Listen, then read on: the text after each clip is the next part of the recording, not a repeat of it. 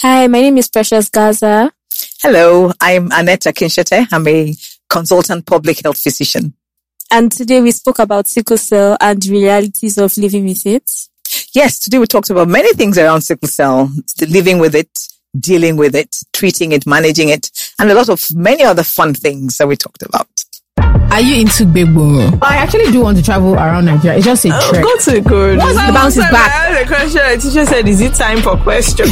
Can't you wait?" This is the podcast for you. I mean, just a sidebar to Christians. Nobody's getting saved by the fact that you're not getting some. Act of being an adult, grown-upicity. Yeah. What we're talking about. I said what I said. The Unsolicited Opinions podcast starts now. Who was prepared for this?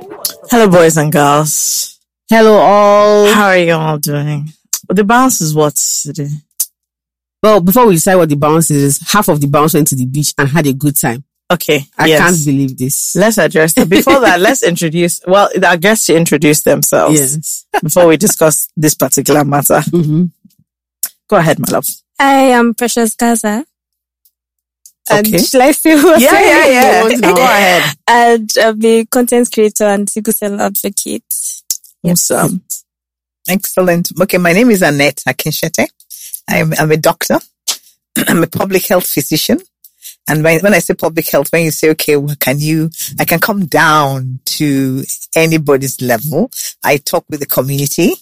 In fact, that's where I found my voice, speaking with the community away from the clinical aspects of medicine. And because my first specialty was in anesthesia and to be locked up in the four walls of an operating room was not my style. So coming out into the community and talking to people, that's where I found my voice. So I like this kind of banter. I appreciate being here and being with young people. I enjoy that. Amazing. Now back to you. You were also in the community this weekend. Mm-hmm. So, I'll tell you about my weekend. I spent my weekend as a working gal. I was at my factory site from Friday to Sunday, literally the entire day. Mm-hmm. So I didn't do anything this weekend apart from work with laborers. Mm-hmm. So that was fun. Mm-hmm. I mean, it was productive, but whatever. Now, I just came home scrolling through my Instagram. I just saw that Jola. I opened Jola's story. I saw beach. I thought I canceled it. I went back. Wait, let me cross check again because you guys have heard on this podcast where Jola is always making noise about what she doesn't like the beach. She doesn't like the beach. So ask me why she was at the beach this weekend. Well, ask me. I even saw you inside the pool. I said, I couldn't believe it. I said, guys, excuse me, not only is she at the beach, this is someone that said she doesn't like sand. So what is my conclusion? First of all, she's a liar. That's obviously number one. First of all, you're a dirty liar. Number two is that means that me, when I want to invite her to the beach, is not good enough for her. But when other people want to take her to the beach, that's when she has a lot of spare time and energy. So I just want you guys to take note of all the things that go on this podcast so that the day this place scatters, you will know why. I was very surprised. My friend had a bridal shower and I thought it would be somehow if I don't make an appearance. So I went there begrudgingly, I must say. Imagine my shock and surprise when I started having a good time. Everything was very, very plain and simple. We didn't have to walk too far. Sometimes they say the beach house is you're walking for 3 kilometers. Excuse me. On the front on one quad bike. It was very, very easy going. I'm very surprised. I enjoyed myself. So now I'm into the beach. Okay, now you want to be going to the yes. beach. So what now people are going to be seeing life jacket on my stories now every we should be weekend. inviting you to the beach or no, let's be I don't get guided. There are many things that were nice about the beach. Like one. The first thing is there are no men. I was going to point that out. That actually part of the reason one can have a great time is if it's all girls. Yeah. So my body dysmorphia wasn't bothering me. Nothing. No. Like none of my friends cared what I was wearing. Nobody was trying to talk to me. It was just nice. Okay, people are not really trying to talk to you when you're out. Is that what you're missing? I'm just asking, just clarifying, because when she said that as if every time she goes out, oh my God, men are just bombarding her. In a swimsuit, yes. Oh, sorry. Yes. So it was nice. I had a very relaxed time. That's nice. I went for a very, very big wedding on Saturday as well. Oh my goodness. There's a lot going on. I saw that looked like a lot of fun. Everyone looked nice. The Asoebi was fun. Oh yes, it was beautiful. It was a lot of fun. Maybe it's a bit too much fun. Yeah. But it was a lot of fun. What did you do this weekend, Dr. Akinshete? Can I remember? I was working. Okay, no, yesterday was my brother-in-law's 60th birthday. Oh, wow. So even though we couldn't be with him in New Jersey, we joined, On one Zoom. of the things. Zoom party. It wasn't even Zoom, another platform. I don't even know what it is. But we joined and we cut our own cake at home. Oh, wow. I love like Yoruba that. people. Are you telling me? I like that a lot. But my husband had gone and bought a nice cake. Yeah. And had written happy birthday, Tunji. So I did the videoing and I made sure everybody was there. And then the young people sometimes don't like to mingle with the older ones. So I kept calling my niece, Shalewa, where are you? Young people, you like to be on your own. And I was doing the videoing, but I finally caught her on the phone, on the video. And it was fun. That was yesterday. Saturday, I worked. I was in the studio. See? Serious people. First, what did you do? Yesterday, Thank you a for couple of asking. friends, and we just booked an Airbnb and had like games night. Oh, nice. So it's really nice. Mm. It was Is a it fun fun? weekend. Yeah. Yeah, that. came into Lagos. I was stressed because I'm a Abuja person, so You guys are into a slow life. yeah. So like it was a bit much for me, but like I think I'm easing into the Lagos life a little. Joy and Gradually. Palmer in Lagos. I saw that. I was waiting for her to message me. I saw he's on this podcast. She's going to hear about it. I saw that. I said, I'm seeing this wall. Is this not Nokbala? You know? So yeah, I saw Our that. Abuja Having a sweet friends. time. Yeah, yeah. But yeah, there's a lot of Abuja people around. There's I a did wedding. feel like I was There was a wedding. supposed to ask her, is there a convention? There was Yeah. a wedding. I actually People came came for a to a wedding as conference. well. Yeah, there was a wedding. I think a bunch of Abuja Good, people because came. I was like, wait, what's going on? Nice. So Okay. that's very good. Before we get into our topic of the day, we help with dilemmas Yeah. in this podcast.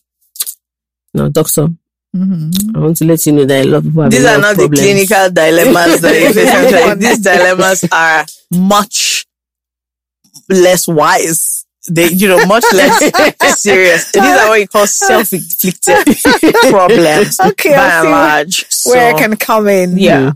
Okay. So this person calls herself the FK to my Joels.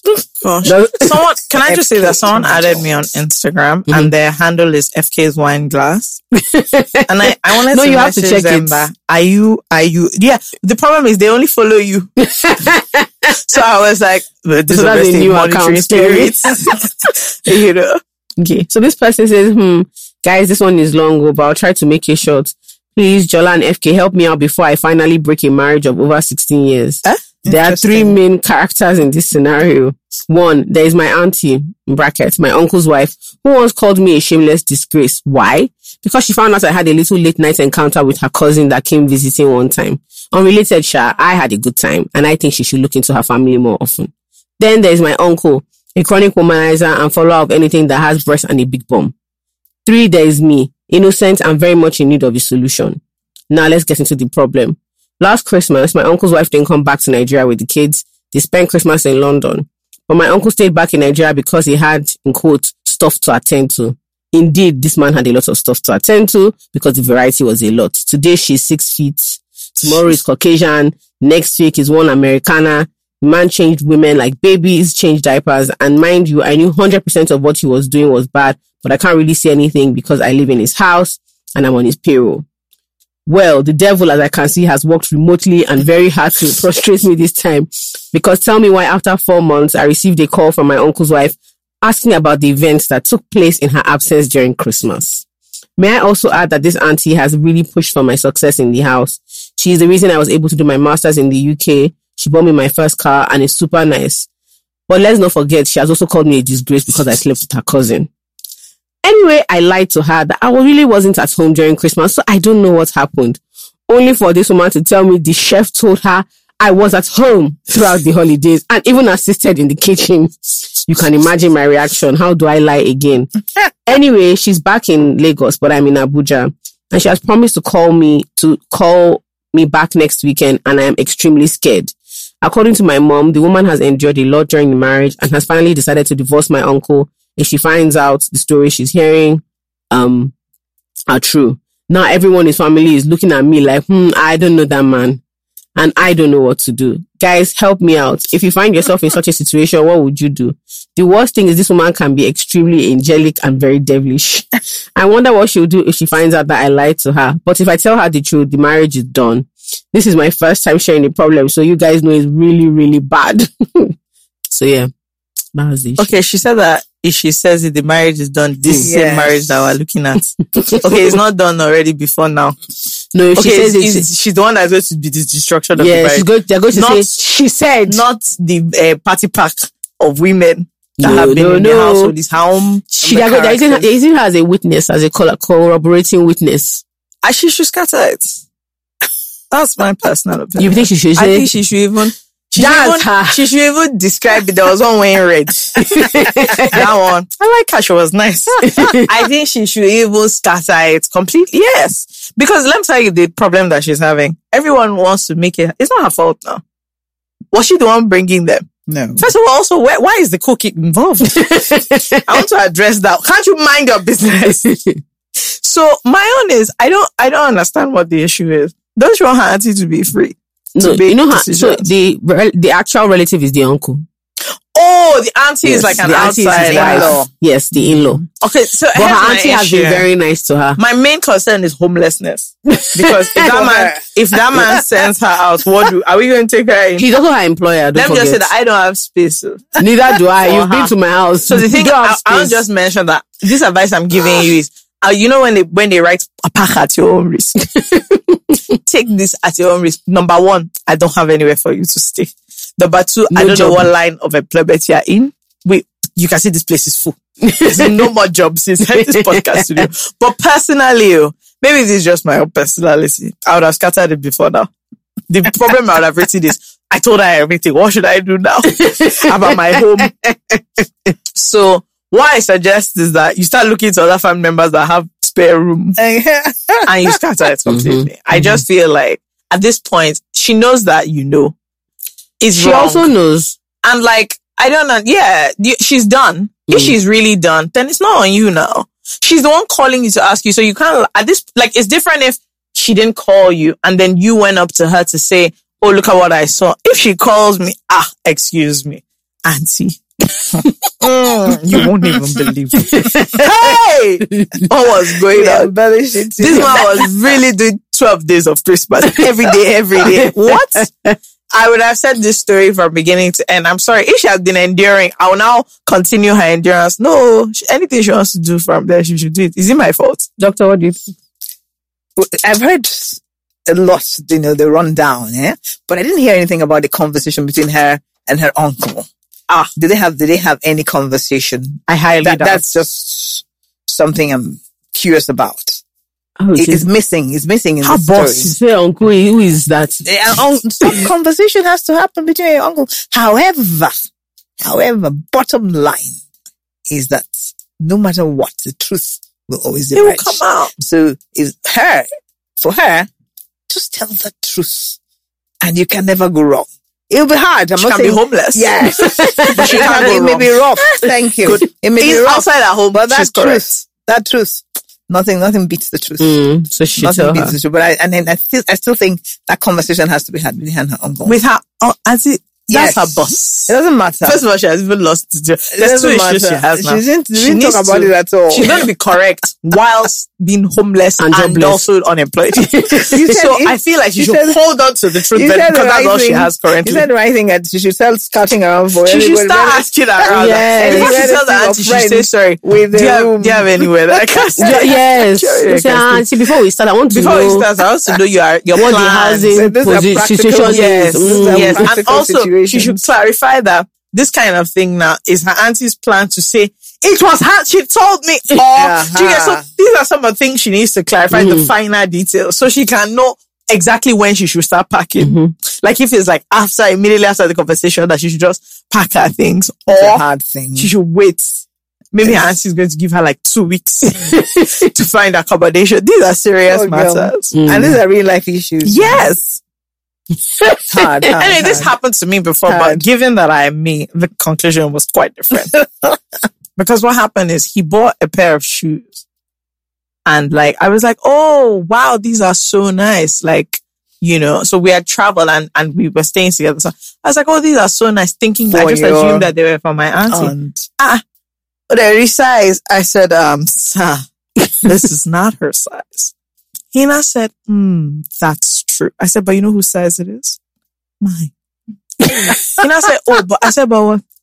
But what? I said, okay, you bought it for me. Wow. Come auntie, wow.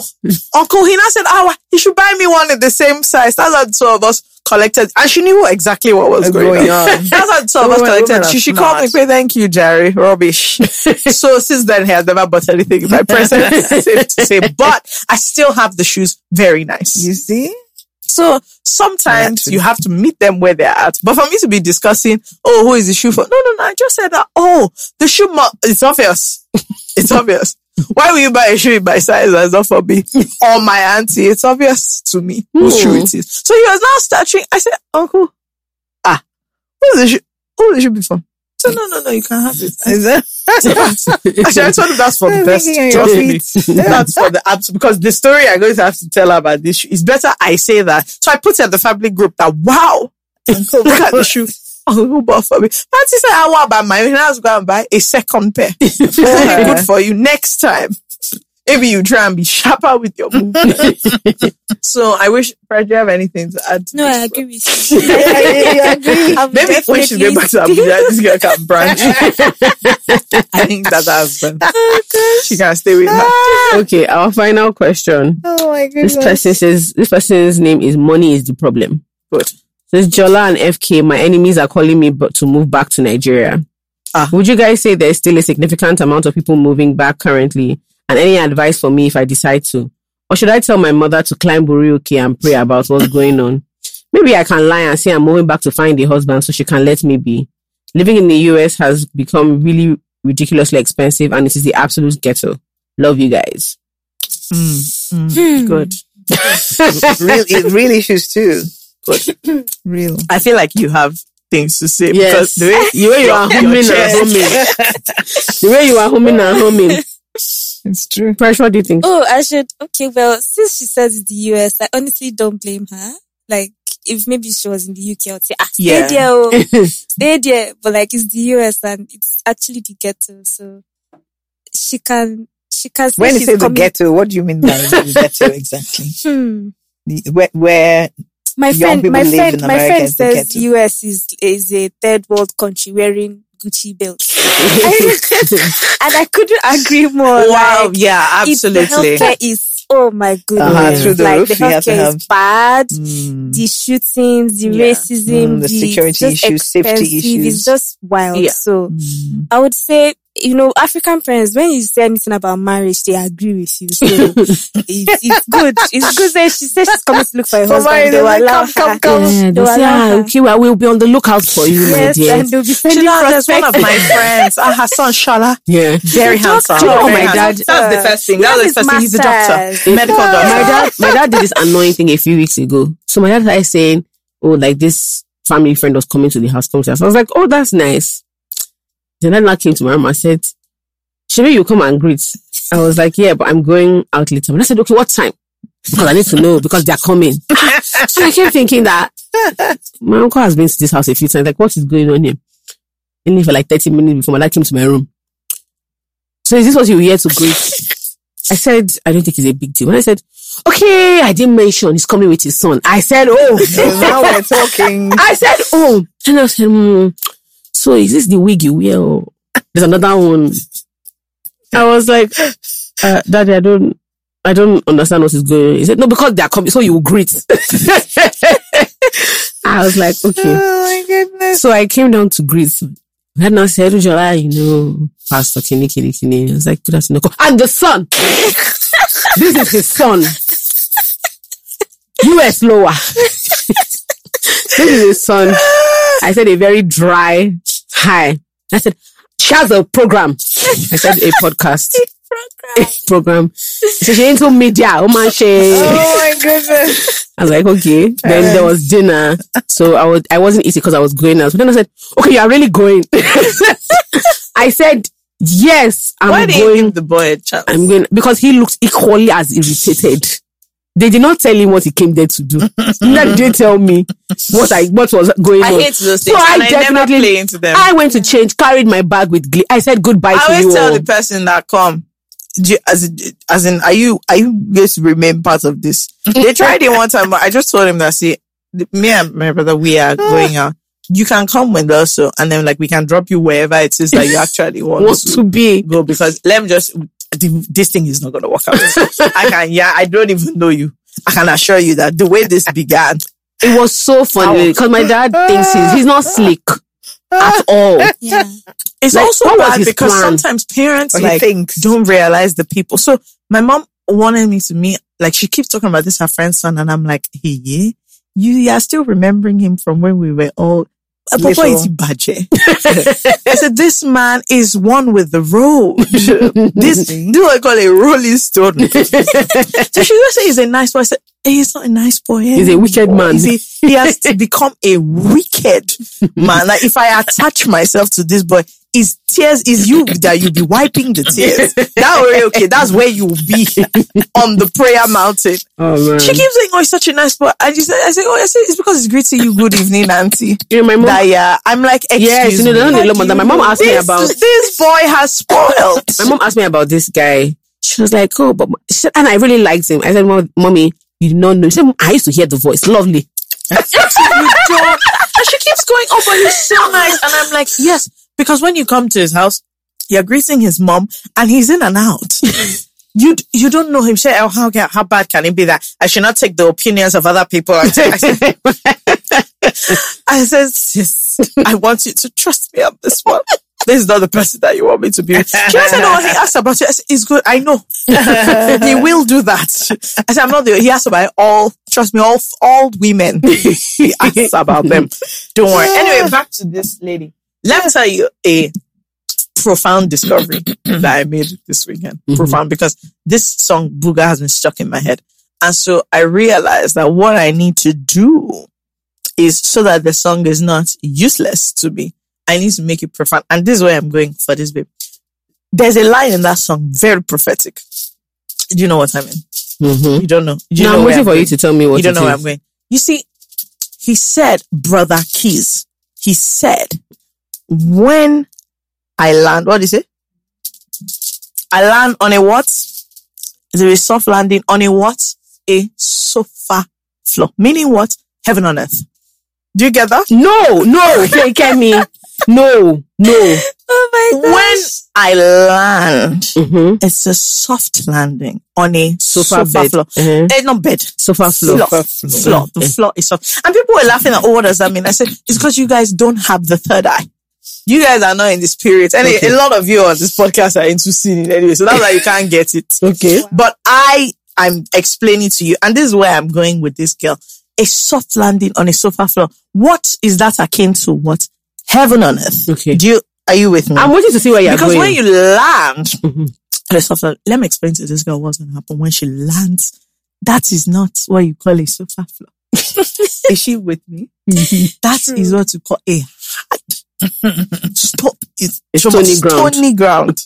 A stony floor. A bed of what? Thorns is what she is landing on.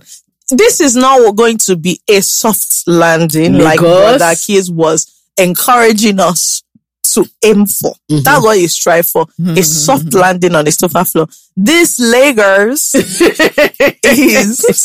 a bed of thorns. God bless you. It is a stony floor. So the truth is, America is the ghetto. I have always said that. I really don't like the US. Having said that, if you're listening to it and like, let's say you want to invite us to a show in the US, it doesn't mean I'll still go. I'm talking about living there long term as a black.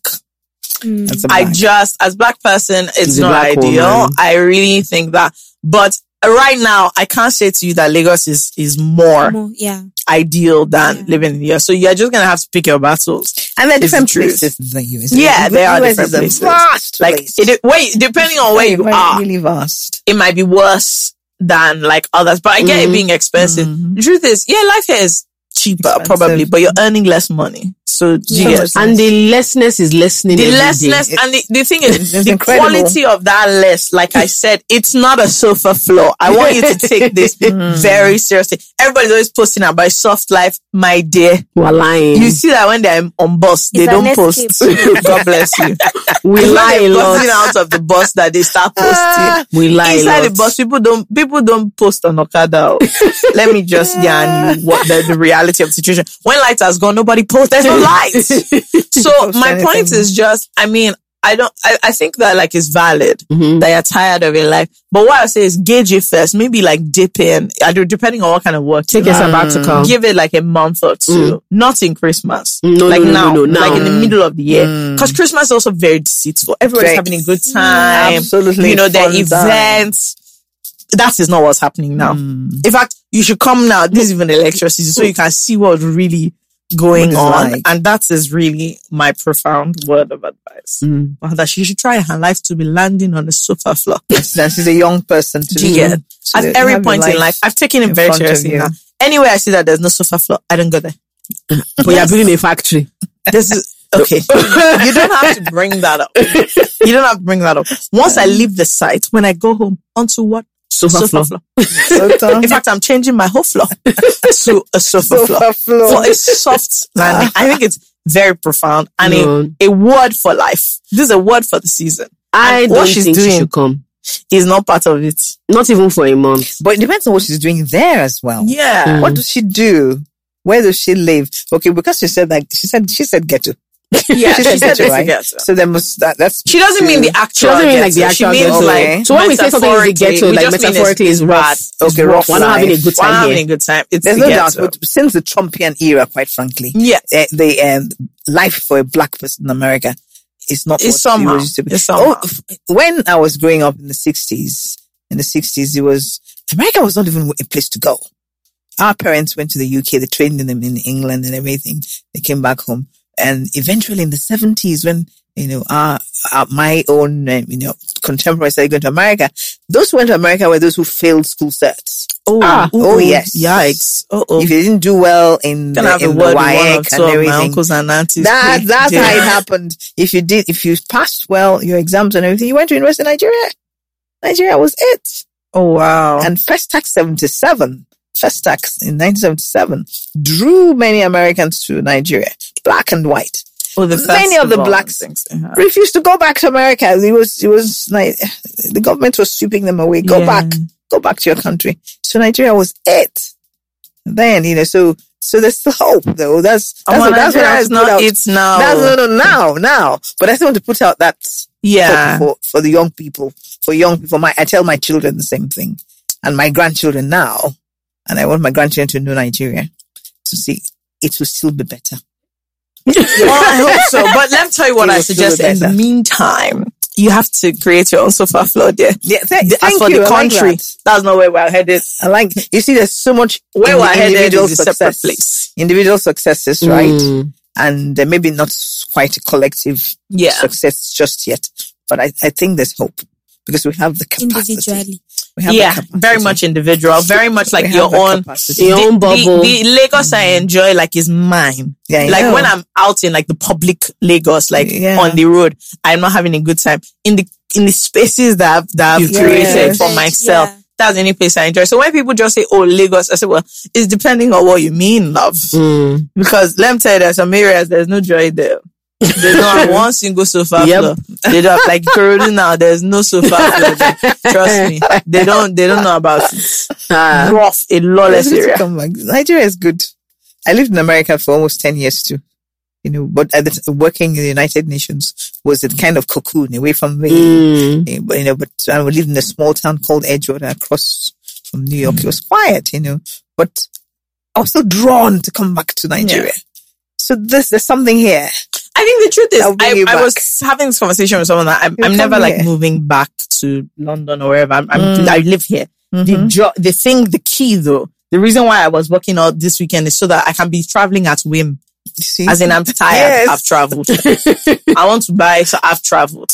When you message me, I want people to be asking me, where, like, are you around? That's what I want. I want it to be, oh, hi, FK, are you around? This one that people are like, oh, hey, I'm coming to you. I don't like that. You know that I'm at. I don't like it. I don't like it at all. What I want your first message to me to be is, oh, where are you?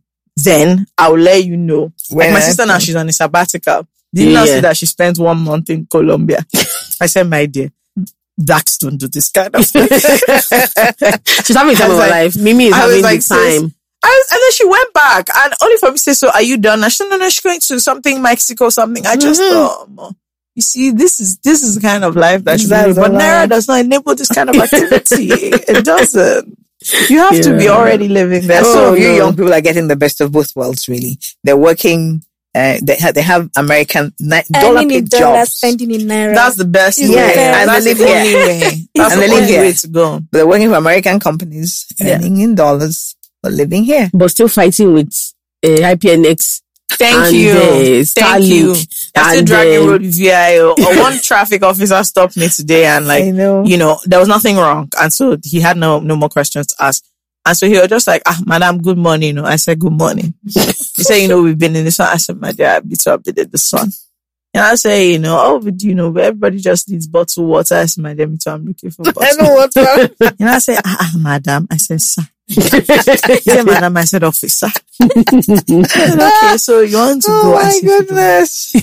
I said, okay, she's like that. So, madam, they were very hard. I said, the country is hard. Country is hard. And I was just like, where do you want this to, where do you think this is I was like, going? where do you think? So, the thing is, having an American job does not stop you from dealing with like the normal things. Anyway, sis, the conclusion that I'll say is don't focus on here. the sofa floor. Okay? Yeah. Take it very seriously. And like, don't get me wrong, America is very much together. So maybe you should move to England. That's not a good idea. Canada.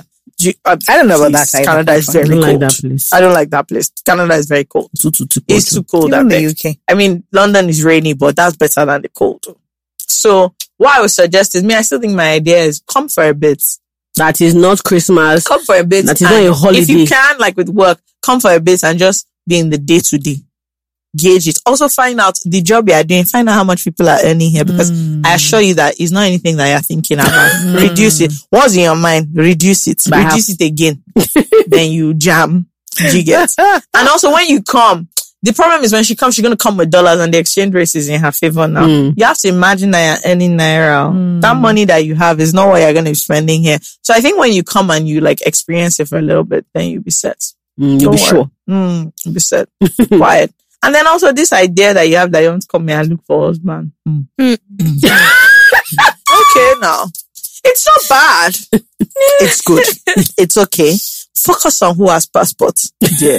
I'm just telling you the real. A piece of advice. Focus on who has passport. It's very difficult to do romance or the green passport. You can't go anywhere.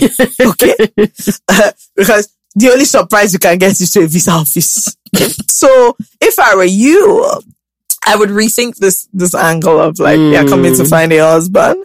I don't know if it's a worthy pursuit for you to move back for that reason. If it's for telling your parents, they can support you. Yeah, they can support you with that one. If that's the lie you want to. Let me tell you that was on ground, though. It's not like that they do it. It's not like you just show up there and you just find it. It's not like that they do it. It's not like that. So I just join the queue. I'm telling you, I want you to be aware that you are coming to a waiting. When you come, you take your tickets. Yeah, like also face during NYSC. Yeah, you also. That means you are number 180. Yeah, you also don't bother. Come back in 2 hours. The line will still be. You get. Maybe you'll be lucky, like someone on your flight now. You can. Yes, it happened. Okay, I just came back from somewhere. Oh, who was on your flight? No, nobody. Why? Good. But this brings us back. Molo. I told Jola to take one for the podcast in her travel. Forget about that one. I didn't take anything. Why? Because I was shy. Okay. Jola went to an event in South Africa on behalf of this great program. And now she was sitting next to like some celebrities. And I told her, go and befriend them so that they can come on the podcast. She didn't do that.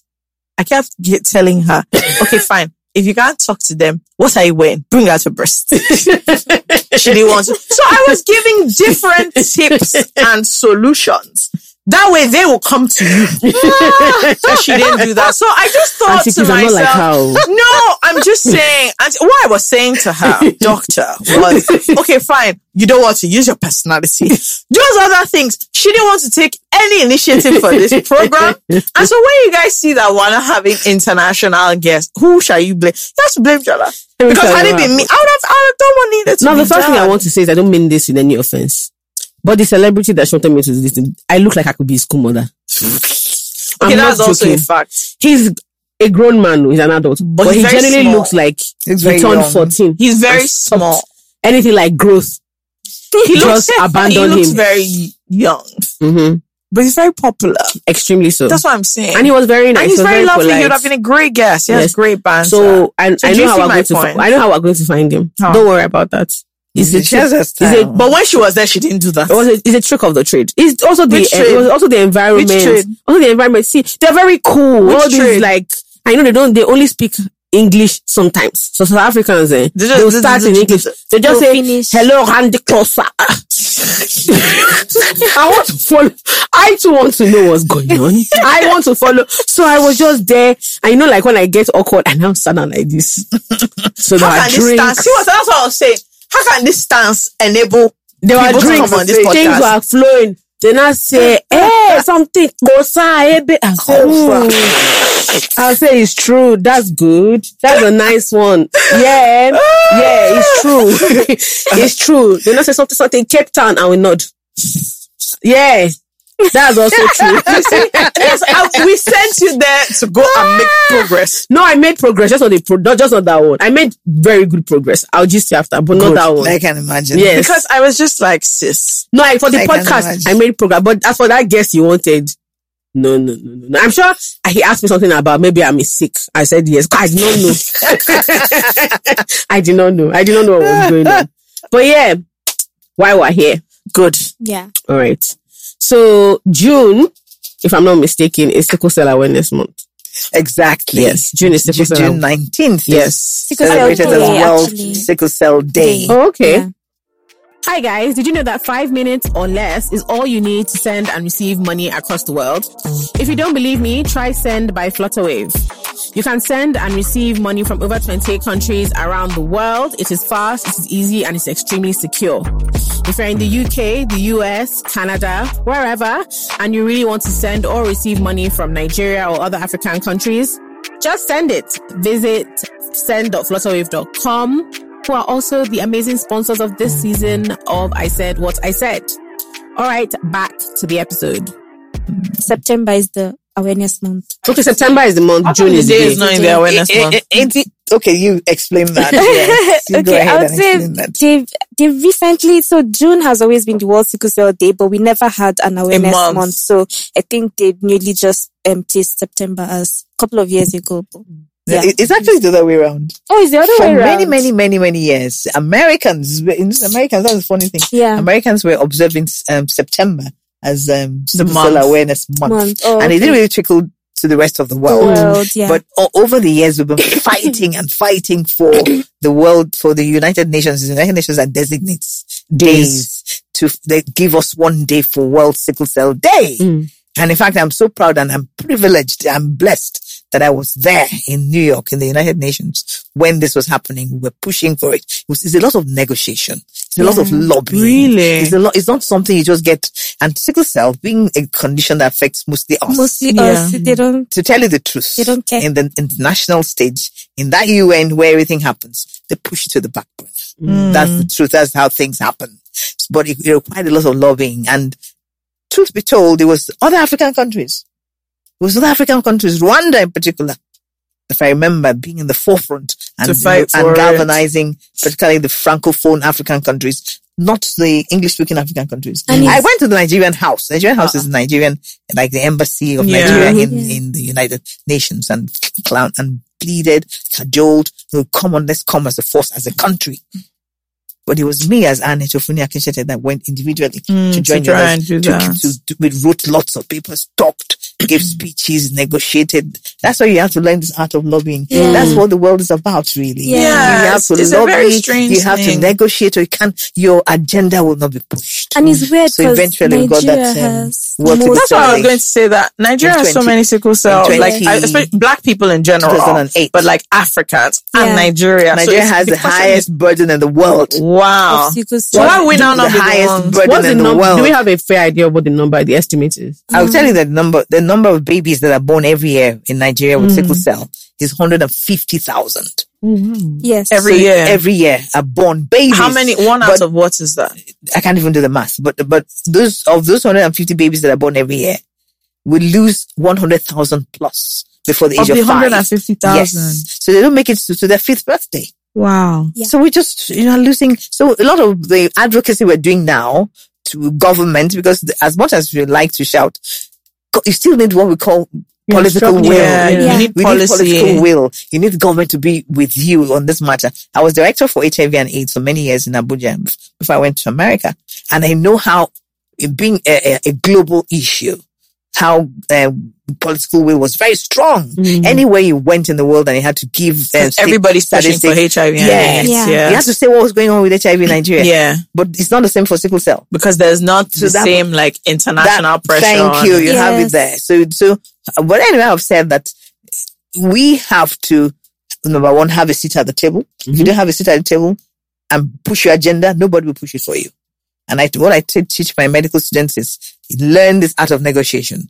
I know you're doctors, but don't block yourself in that doctor mentality. Learn negotiation, learn lobbying, because you can never push your agenda. If you don't have a seat at the table, pull a chair.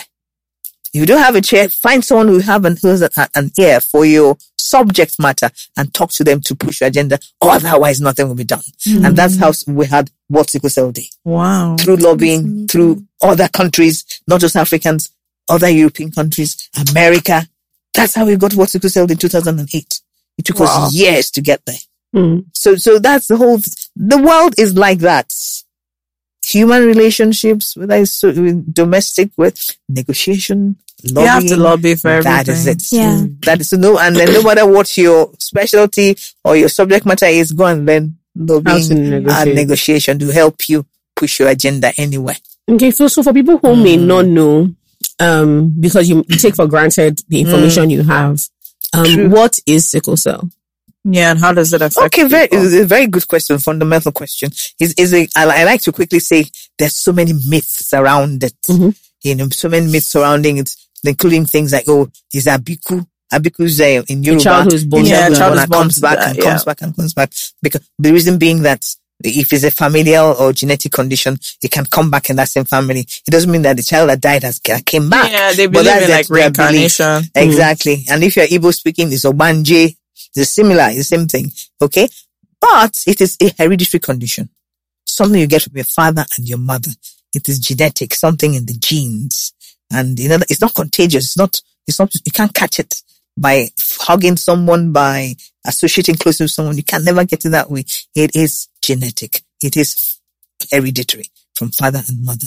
Okay, what's the problem in it is a blood disorder.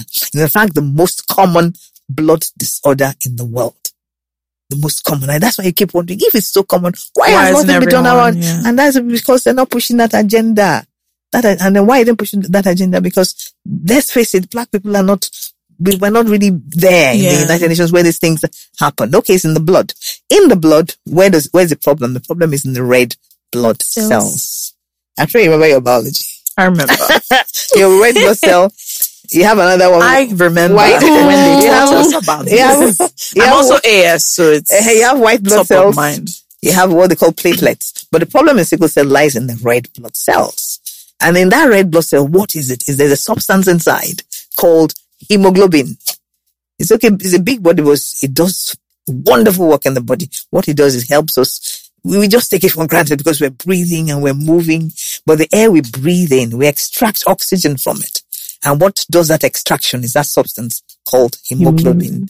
It extracts the oxygen, helps you to carry oxygen around the body. And that's how we're alive. Without oxygen, we're dead. were dead. So you can imagine a condition that affects that hemoglobin. You're unable to carry oxygen around your body. There'll be what we call anemia. For instance, for one reason, why is it called sickle cell? People think, my mom in particular used to say, sickle cell because you're always sick. It's not true. It's not true. She used to tell my dad, you're always sick, you have sickle cell. It's not because you're always sick. The cell, the red blood cells change shape from the normal round cell. It's supposed to be round like a donut. And if you see it under a microscope, it moves, they move very easily within even narrow blood vessels. They just glide. They hit the wall of a vessel and glide. And its nature is beautiful. But when you have sickled cells, they're shaped like a sickle. But I keep saying I don't teach medical students sickle because I never saw a sickle. Yeah, you don't know what it means. Until I entered the university and they showed me. I said, okay, that's a harvesting tool. Yeah, but it's shaped like a banana. If you see it under a microscope, the cells are not round. They're shaped like a crescent moon, or like a banana, or letter C. Yeah. And then if they're shaped that way, what happens is it's stuck. They also they rather than glide through the vessels, they begin to get stuck along the blood vessel lines, and then they clog, and then they block the vessel. When they block a blood vessel, then the blood does not reach the tissues. Yeah. Blood does not reach your end organs. And the body's way of telling you there is a problem. Pain. Is pain. Yeah. That's nature. Nature is God is just wonderful the way He made us. When He says there's pain, there's a problem there. And that body, the body is telling you there's pain. And that's because blood is not getting to these tissues. Blood is not getting to these end organs. And where the pain is mostly felt is in the bones. And why in the bones? Because in the marrow of the bones, the marrow is the reddish substance in the center of the long bones. I know you wouldn't break chicken. Yeah, I know. That thing. You young people, but in our time we used to break chicken. I like biology a lot. The marrow. I did. I remember. You were. I was very good at biology. You see? I did the IB. I got a 7. Okay, dear. That marrow is where blood cells are formed. That's where blood cells are formed. Any kind of blood cell, white blood. So the problem really, when there's pain, is mostly felt in the bones. And sometimes people with sickle cell will tell you, I don't even know where the pain is coming from. You can throw light on it. They'll say it's from the head, it's from the back. I can't localize it. That's what we call a crisis. The hallmark of the disease is pain. It's pain. So the crisis is when this happens and then you're in pain. Yeah. And then you're in pain. So what many happens? Things trigger the crisis. You can probably talk about that. Yeah. So what triggers like crisis? What causes like? And she's laughing because it's like literally almost everything. Like if I'm standing for too long, it's a stress. If I'm too emotional, if I'm too excited, if there's rain, if I swim, if I take a long road trip and I'm seated for a long time, if I dance for too long, if I take a long walk, I can't run, I can't jog, it's just a very long list. Yeah. So as a child, I was just like, so does that now make you now super careful about everything? Yes, everywhere I go. Like I'm even here with my meds because like I'm wearing a sweater. Yeah. So like everywhere I go, I'm always like, okay, where am I going? Is it cold? Is it hot? Do I need water? Do I need my meds? How long do I need to stay? 2 hours and I'm out. Like, so like, it's just I'm always just you thinking. Have to, like, be planning. And even with my friends, they're just like, okay, we're going to the cinema. Oh, I carried a blanket. Or when we are going somewhere, like, okay, where's the nearest hospital? Where we are going? Where's the nearest pharmacy? So in case anything happens. So that's just how I live my life. I'm always just like, anywhere I'm passing, I'm like, okay, I'm coming to Lekki. Where's the nearest pharmacy or hospital? So that but you know the wonderful thing about persons with sickle that I have related with as patients, as friends, as relatives is you better make them your friends. They have everything. If you want to get lost on a desert island, it has to be somebody who has because they know everything. They are resourceful. Yes, actually. They are super. That's why I really admire them. So I think one of the things all the things you're saying, absolutely. Their handbag, check their handbag, everything is there. You want always food, sweet, if you want, they're the best people to have around you. I tell you. And they know themselves. They know, as they grow older, they understand, when it's coming. Yeah. So they nip it in the bud. I'm curious, did it take your friends a while to like, kind of be able to understand that, okay, we're going somewhere, so we also have to consider someone should bring a blanket, is coming and all of that. Like, did you have to educate all of them? Yes, it was like a seminar. Like, like I'm very, so like the way I grew up, because of my condition, I grew up very proactive. Because obviously as a child, I always had people looking after me. But as I became from adulthood, my parents are like, yourself. you have to take control. And obviously I had to. And when I left the country, I was all by myself. So I had to so I sat them down like, let's talk about, let's have the conversation. Yes. So when this happens, this is what's happening. So they're asking questions. Okay, so when you start having a crisis, what should we do? I say, you have to call the ambulance. You have to just get a car. And so I just educated all of them. Yeah. So whenever we're together, they always know what to do. And if I'm with strangers and it's happening, I just call the most person that I'm comfortable with. I'm like, so this is what is going on. I need help. And it took a while for me to be comfortable asking for help because obviously with sickle cell, just I don't want to be a burden. I don't want to bother people, but as life, it is life. So I just, So I want to ask about the kind of research that has gone into sickle cell anemia. Cancer is a really big research area, and there have been. Sometimes it doesn't feel like it's getting better. There have been lots of strides being made. Especially in certain types of cancer where people no longer are passing away as much. And so. Breast cancer, cervical, prostate, just areas. But I wanted to ask what sickle cell anemia research and treatment look like. A part of me really does feel like you said, because a lot of the African continent isn't taking it as seriously. It's a disease that primarily affects us, Black people. It's actually it's just us. Yeah. So I sometimes wonder if it's so slow because for some reason we don't have enough research and development being pumped into this disease. So I wanted to ask, what does that look like? Is there a cure? Is there pain alleviation? Is there long term? Because it just sometimes seems like the only information that's very public is there's a crisis, they need to go to the hospital, and we manage till. You're very correct. But let me just dial back a bit. True, I said sickle cell is a condition that affects us the most. There's no doubt. Nigeria is number 1 in the world. True. But it's not only, like in Africa, it doesn't affect all of us in Africa. Oh. It's only us in tropical Africa. Across the world, there's a place with something they call the malaria belt. Yeah. Malaria belt. And that's wherever you have malaria, you have sickle cell. That's where you have sickle cell. So Southern Africa, where you went in South Africa, they don't have sickle cell. In North Africa, they don't have sickle cell.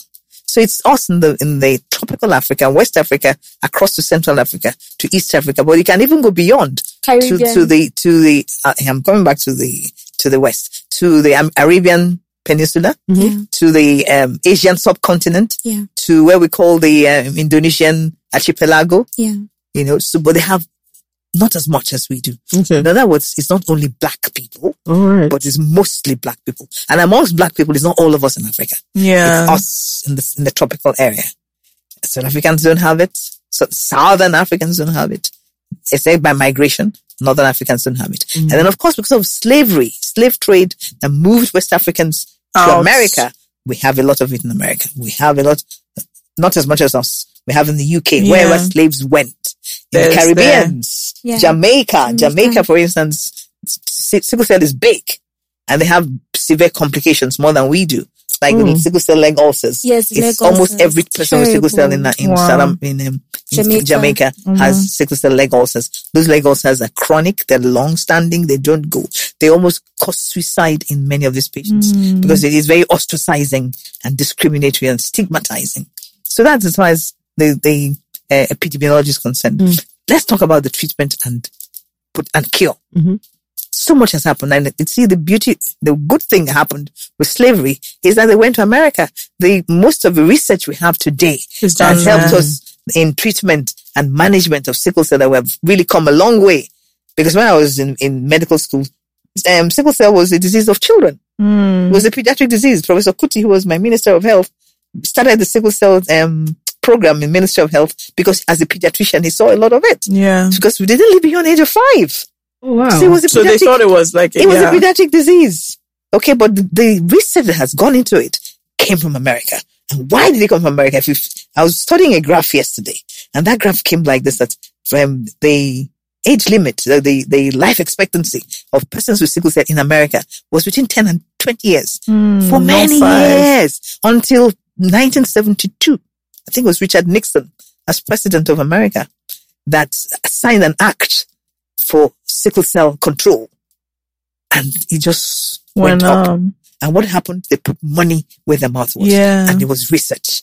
a lot of research went into it, and they started doing one particular medication that was originally earmarked for cancer treatment. Hydroxyurea. Yeah. Very low dose. Sorry for the layman. It's just a medicine called hydroxyurea. Yeah.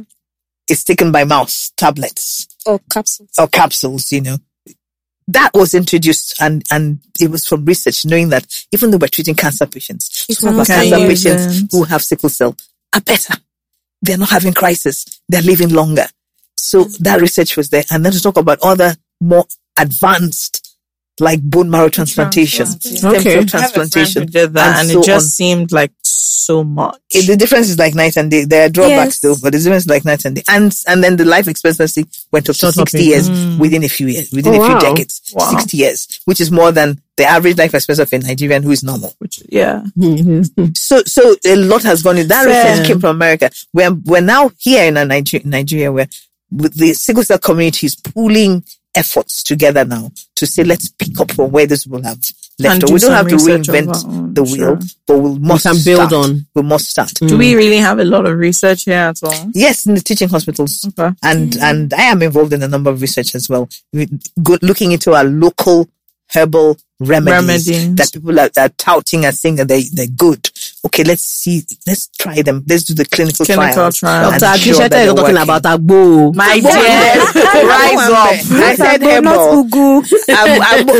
Kim was something. I said herbal. Agbo on here now. Don't worry, I speak Yoruba with an Igbo accent, but it's possible. But still, we're looking at all those things that are locally available. There's Atta something. Atta, do you know it? There's one Atta something. There are a number of them, and there is research going on as we speak. And I'm happy because people are looking to stem cell transplantation, which we have established in our center. We have a bone marrow transplant center now, which is a cure for sickle cell.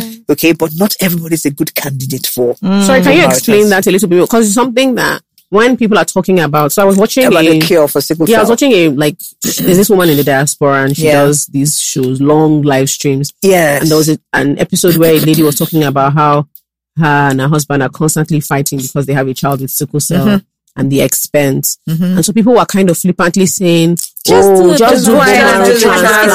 As if it costs, as if it doesn't cost. Yeah. Do you want to talk about this? Because I remember you were raising as well. What exactly is it? Talk about it, mate. Throw some light in. What do you understand by it?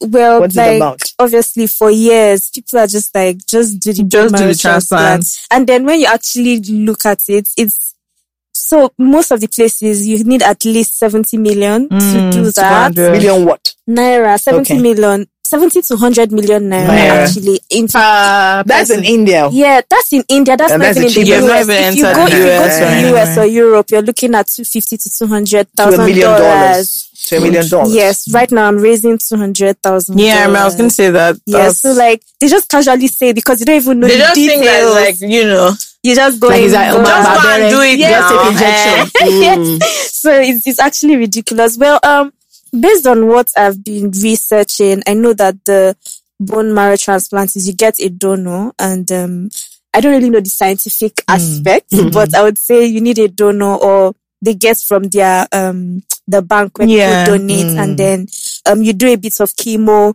to like break down your own cells. Am I correct? So go ahead, you're fine. And then when you're transplanted, the transplant is not even really like open surgery. It's like a blood transfusion. Absolutely. And then when you do that, you take medications for your body to like accept the new cells that would reproduce in your body, and then you're fine.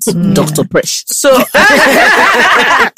does it then like, is it a pure cure in the sense that I have a friend that did it, and like she said, it's night and day difference. When I was on the call with her and we were talking for over 5 hours, she's like, I don't feel tired. I don't feel dehydrated. I'm adding weight. She's like, I can walk for 30 minutes and I'm not panting. Like, it was so exciting, and she's traveling now. She can do what she wants. Yeah, and it's just really like, I'm really looking forward to that. Yeah. I'm looking forward to it too for you. But like I said earlier, I remember not every candidate is a good candidate. Yeah. Okay. The doctors are very, very selective about who they choose. They first look at you. There are very many boxes that they check. Yeah. First of all, are you having more than 10 crises in a year. Otherwise, just stay with your sickle cell and manage it.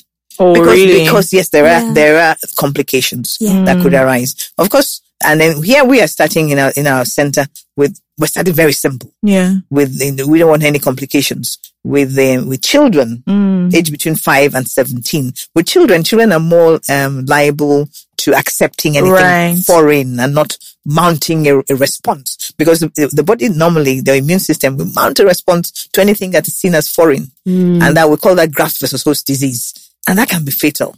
Yeah. That can be fatal, but you manage it with medication and all the things, as she said. Okay. And then we use only sibling donors.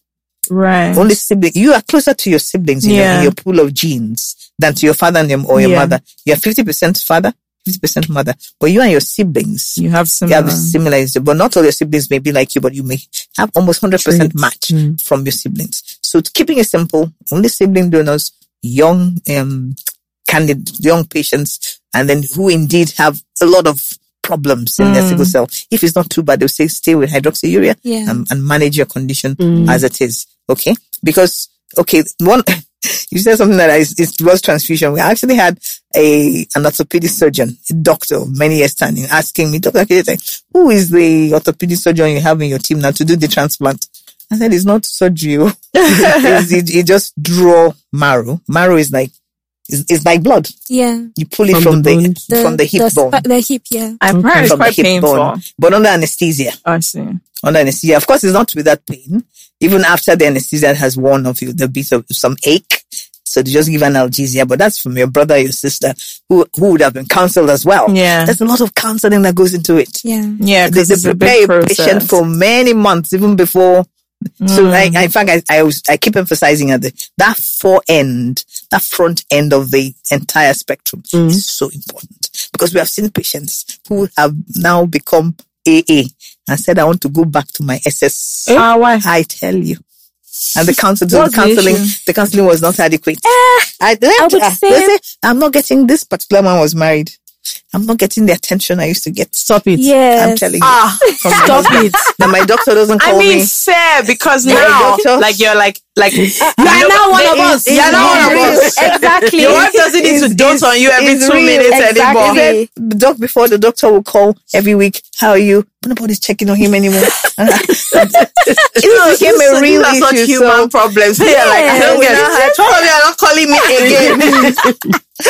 Imagine him going to the hospital. Come on now. Wow for you people. I forgot to because honestly, with sickle cell, the hospital is your second home. Yeah. The doctors and your family, the nurses are like your second family. They're taking care of you. You get used to them. So once that's over, you're not seeing them. I'm like, wow, you have to. On Mondays, I'm supposed to go to the clinic. I'm not going. What's going on? You know? So what? So it really took. We had to refer him to a psycho. Yeah. Wow. The clinical psychologist. No, it happens. So that counseling is so important. Yeah. But that's almost like I was saying a few days ago, that to me, like some parts of science, as far as I'm concerned, are almost magical. Like some feats of engineering and medicine to me are almost like magic. The fact that someone can move from SS to AA blows, like, it's crazy. Blows my mind. It's very, but very you hear crazy. it mostly from churches who say, they've prayed for me and I'm now AA. I heard many times. I said, God, prayer is fantastic. And nobody says you shouldn't pray. And my prayer is that the medication should work. But that to be changing from SS to AA, it's not going to happen. But there's also something to bear in mind, that the patient is cured in herself or in himself. But remember, you have not manipulated the genes.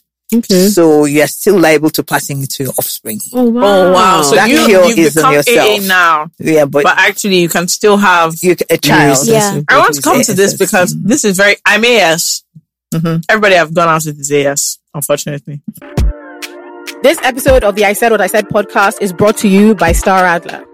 Star Radler is a refreshing blend of Star Lager beer and natural fruit juice flavors. It contains only 2% alcohol. And so it's a go-between for people who want a little bit more excitement than just, regular schmegula beer. Star Radler is available in 2 flavors, citrus, which Fakemi and I love, a blend of orange and lemon fruits, and red fruits, a blend of citrus with strawberry and cranberry fruits. Michael Jackson is a fan of that.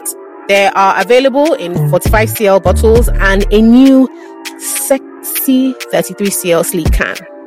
All right, guys, back to the episode. I don't know why. I've tried my best to date AA people. Yeah, somehow. So, it's just what it is. There are many options out there. Yes, and so obviously every time we get to a point where we're like, so, you're AS, I'm AS. How do you want to do it? What's your plan? And then, so I think a lot of times, so I know people who have gone ahead and done it and used some of the like medical options available and they're fine. They have 3 kids. What options are these you're talking about? Different options. Such as in terms of such as which one? Well, all the way to IVF or PGD or I don't know all the names or whatever, but being careful in how they're having children and not kind of just risking it and going ahead. And then I also know people on the other end who have had to break up because their families were just like, no. Oh, yeah, like they got engaged and their families were like, absolutely not. Yes. Because somebody has been SS and has passed away. Or the pain and the management is just and the pain and the management is just like your lives will crumble. Like, I remember my friend was explaining that the challenge is that this love, it might not hold when your child is getting sick because the two of you don't have time for this because you're like managing like pain all the time and all of this, especially if you don't have enough money for some of the more expensive solutions and you don't want to risk, let's try and see. So sorry, Presh, when conversations like this are going on in the community, like do you or people in the sickle cell community ever feel like annoyed or we're always annoyed always because there's a lot of misinformation, there's a lot of stigma, there's a lot of just people making assumptions and just people just open their mouths and just say anything on Twitter. Just type to what are kind of things that have upset you? Okay, I will start. Let me start from outside Nigeria and then I'll come to us. So I was like, the first time I went to the hospital in the UK and I told the nurse I was in a crisis. She was like, sorry, what's that? And she opened her computer and started Googling what sickle cell was.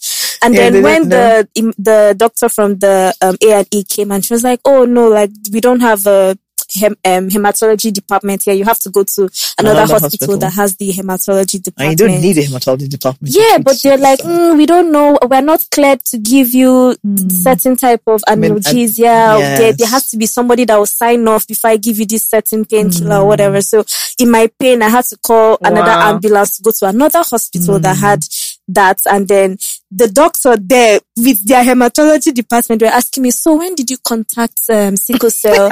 And I was so confused. I'm like, they told me that I'm going to have, obviously the care was better, but like the information was like asking limited. Me, when did you contact sickle cell? I'm like, I was born with this thing. Like, this is the first time I'm hearing this type of question. Like, why would you ask me when I contacted them? So I had to, I'm like, we don't contact sickle cell. It's hereditary. Yeah. So there's that. And then, back here in Nigeria, Oh my gosh. Growing up, yes, there was the Ogbanje thing and there was the... People would say that to you? Yeah. People would say that. People would say that you are Ogbanje. Like, always... Somebody was my close friend in secondary school and then the other girls that, whenever there's sports, I'm like, oh, let's go for sports. Like, you want to carry that Ogbanje out. You just fall sick and do not put it on your head. Just all those comments. You know how kids are very mean. They cannot be mean. So like, I sort of kept to myself a lot growing up. That happens. Because it's just like, I don't want anybody to talk to me anyhow. So let me just be on my own. And you can't fight. And exactly, I was very tiny. Very, very tiny. So I'm just like, you know what? I'm just going to stay on my own and just like do my own thing. You were very smart in school. Yes, right? I was. That's always the deal. That's so funny. Like I wrote most of my exams from the hospital, from the clinic, hospital. Wow, that's so smart. And it's just because obviously you don't have friends to distract you. Nobody wants to play with you. So you have all the time to study.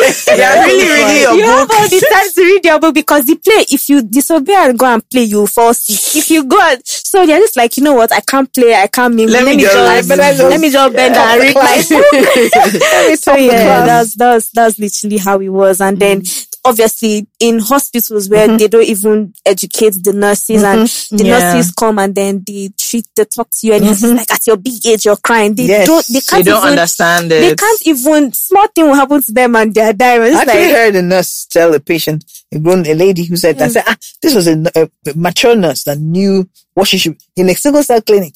By now you should be used to this pain. Yes. By now you should be used to this. Yes. And I called her. Yeah. You've lived with this all your life and you're still crying. You're supposed to hold your, like literally my legs can't function and I can't walk. They can't understand the pain. See, our wheelchairs are finished. You just have to try and walk to the bed because we can't lift you. And talking I'm about like, we'll stay here. Talking about that pain, mothers who have been in labor. Yeah. They will tell you that sickle cell pain is worse than labor pain. Lord, that sometimes you can't localize it. So you cannot even begin to empathize. And so it's very unfair. They need so much education. Yeah. The doctors, the nurses, name it. Yeah, when I learned how to advocate for myself, I'm really grateful for the exposure, like my parents, you know, because obviously growing up before, people would say so many things to me and I'll just internalize. I won't say, but now, like, because of so many things that have happened to me before, you know, sometimes when I always tell people in my sickle cell community, always ask questions, read as much as you can because you have to advocate for yourself. Because if you don't, there was a time I was giving painkiller. I don't know if you know this injection, pentazocine injection. Of course. I was giving the injection and then I because it makes us drowsy, I slept off and another nurse came. She didn't sign that she had given me. Another nurse came and injected me with another and I was out for like days. It was really bad. Kill this girl. It was, my heart palpitation. I felt like I was going to die. Wow. It was really terrible. So now, if I'm in the hospital, I'm like, what is this that you're giving? I always ask questions. And obviously, Nigerians don't like when you're always asking what's happening. But you have to. They're always irritated at me at the hospital. Like, you've come again with your questions. It's your job. You have to. Please, what are you about to give me? And because of that, I try to always, like, if I'm alone, I don't sleep because before they come and inject me. So like, I'm always alert. I set alarm every 20 minutes. Oh no. I wake so like, I'm always on alert because they've almost overdosed me before. So like, I'm always asking questions. What does this do? What is this going to prevent? So like, they already know me that this but that's what you teach all these young people, sickle cell clubs, primary school, secondary school. Advocate for yourself. Ask questions. Ask questions. Don't let ask anybody. What the medicine is doing in your body and just like ask and Something I was about to say about counseling, you know, and knowing you want genotype early. Yeah. Because that's the message we're taking now to the government, and so that in the Ministry of Education, the education sector should work with the health sector so that sickle cell is in the curriculum and testing must be done. We have to have what we call newborn testing. So if you have sickle cell, we know in time. You know whether you're a carrier. Your parents will know if you're a carrier at birth. So you're already growing up with that information long before you begin to think. And then at every opportunity, as they enter primary school, as they enter secondary school, you know, at every point, one knows what one's genotype is. Can I ask? Because when it comes to dating, people say all the time, like, you know, if you're AS and the person is AS, just forget about it. And it's a very like dicey. It's a very dicey. It's not subject. Black or white. It's not black or white. I hate the thing. There's like a small trigger. I hate when people will say or tweet something like, I'm AA, I can date anybody. I'm just like, get out. It triggers get out. I'm like, what sort of rubbish is that? I'm just like, it's not so. It's not so. I'm just like, sorry. That's why counseling is not just advice. It's giving you all the information. Yeah. It's talking and there's empirical evidence. My students in Luth have carried out a study that show that out of over 2,000 couples that were cancelled over a period of time, 85% of those who were cancelled properly. These are not even those who were caught young. Yeah. Cancelled couples that were getting ready to go and marry. 85% went their separate ways. Really? After proper counselling. But there's still 15% that you have to give other options. Explain to them what options. Can you say what some of the options are? Because some of the couples will tell the doctor, a gentleman of the couple faced the counselor and myself. How dare you? He asked us. How dare you tell me I can't marry this woman? That I want her for a companion, and that's it. I don't have to have children with her. So one, it's not even your right to ram it down anybody's throat. You just say sorry. You just say sorry. He got really angry. But you see, even if you don't want to have children, you can still in future start thinking. Yeah, you might want to. You might want to. So adoption is a possibility for you. You could do that. But there's also prenatal diagnosis. Yes. Where you can determine the genotype of your unborn child in early pregnancy. But who asks to what end? Are you advocating abortions? And so on and so forth. That has ethical considerations. Then there's what you mentioned earlier, what we call pre-implantation genetic diagnosis. So it's like IVF in the laboratory, in a petri dish. They mix the semen, sperm cells with the egg cells and form embryos. But then they test the embryos. And then you select the ones that don't have sickle cell and implant in the mother. When we say how much, I remember when I was talking about this with my mom. So the average person cannot. You can't. How much is it? No. How much? Like I think people need to know because sometimes when you have these conversations, people say it's so. People say it's so. Can you like? No, excuse me. It's not like that. It's about 10 million naira. So when I checked, it was like 10 to. If you're now looking at abroad, it was like more all the way to like, so it was, I remember the dollar figure ended at like 30,000, 25,000 for the one PGD shot. And so it was like 10 million all the way above. And I remember I sat down with this guy. We had spoken to Biomi. In fact, his sister was an OBGYN. So she was, everybody now sat down, we were discussing it. And mommy just said, I mean, I know that I can't talk to you. No problem now. Maybe you marry a rich man.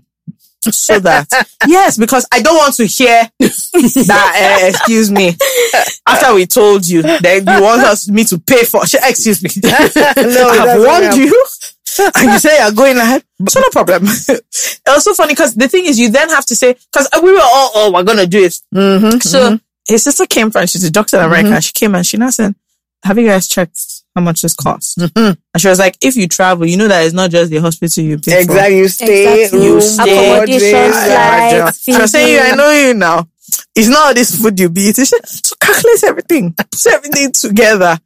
That is not like 100% that Harry Chado. That's just for the that's the procedure. And then you have the rest of your pregnancy. And what if it doesn't work the first time? You want to do it again? Your other children, the stress of it, the money, all of that, resentment, support.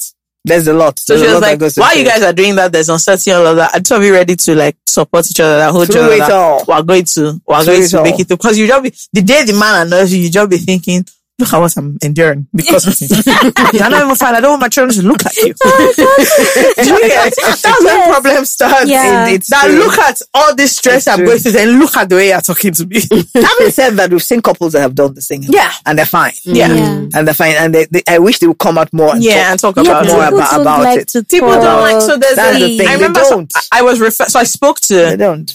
A couple that did it and everything. And I was like, I never knew this. Like, I've known you guys for so long. You have 2 kids. And then she said, because like, even her mother-in-law kept making her feel like less of a mother because she claims their children were made in a lab.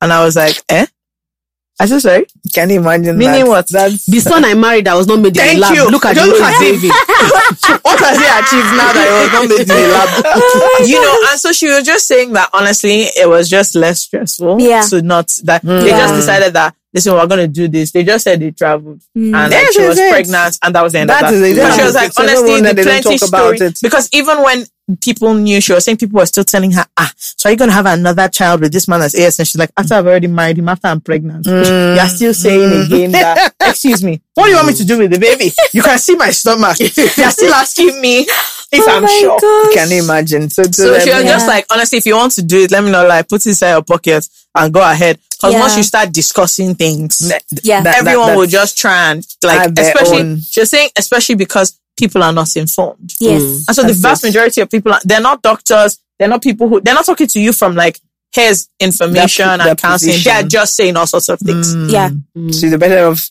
and indeed, there are also ethical considerations. Sure, of course.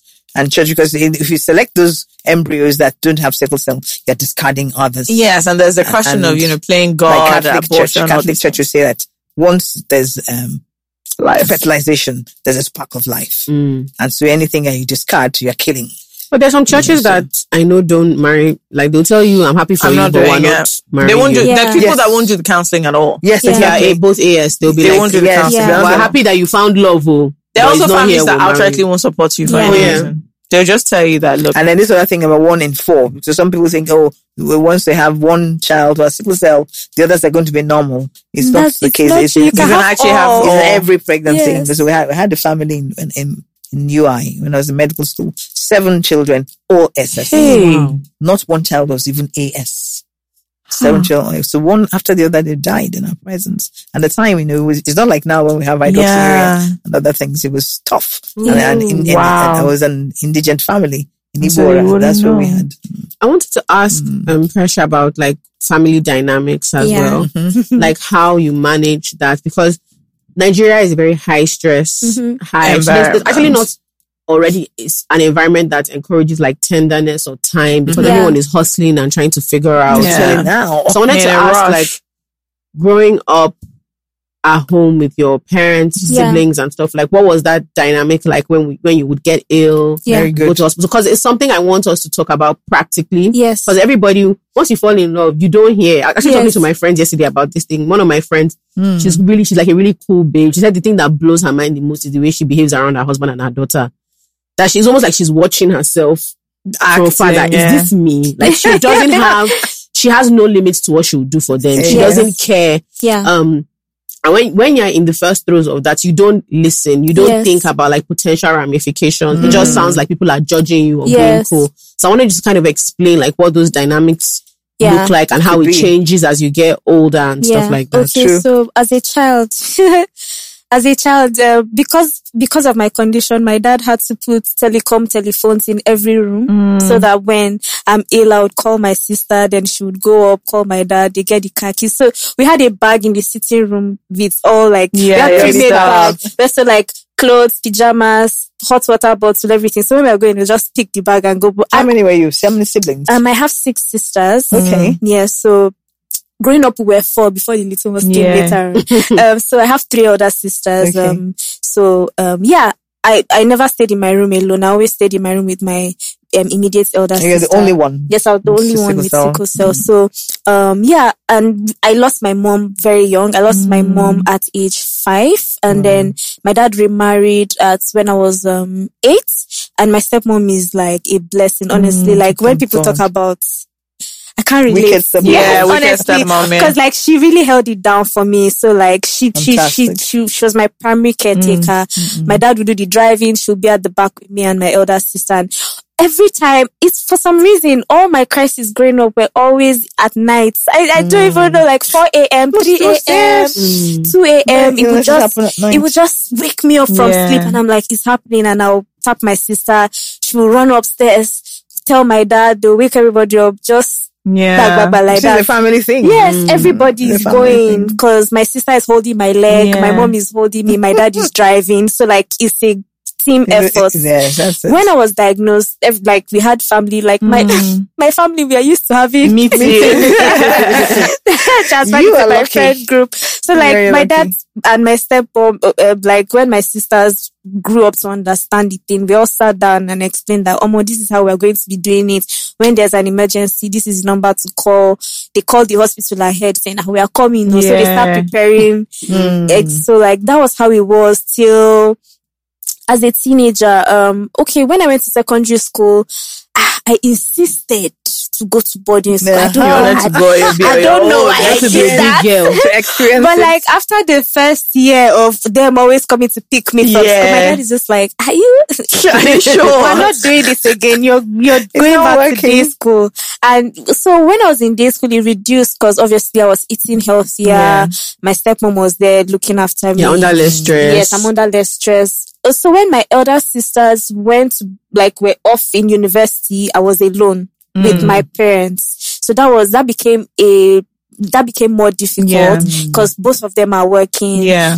So when they are back and I call, and they are not complaining, but it's just that, after a whole day of work and then I'm calling, I'm like, the pain, I say, this pain again. And obviously, they're not complaining, but then I feel bad. Like, I'm just destroying these people's life. And then I see my dad coming down with red eyes of stress and tiredness. I'm just like, I'm just a problem. Like, obviously, they're not telling me I am, but just seeing internalizing everything. And then we just go and they're just there in the hospital, sad and everything. And like, my dad now, like, whenever I'm sick, he's just always, he doesn't say anything, but I just see the way he's blaming himself, the body language and everything. Even though they don't say it out loud, obviously I'm seeing the body language.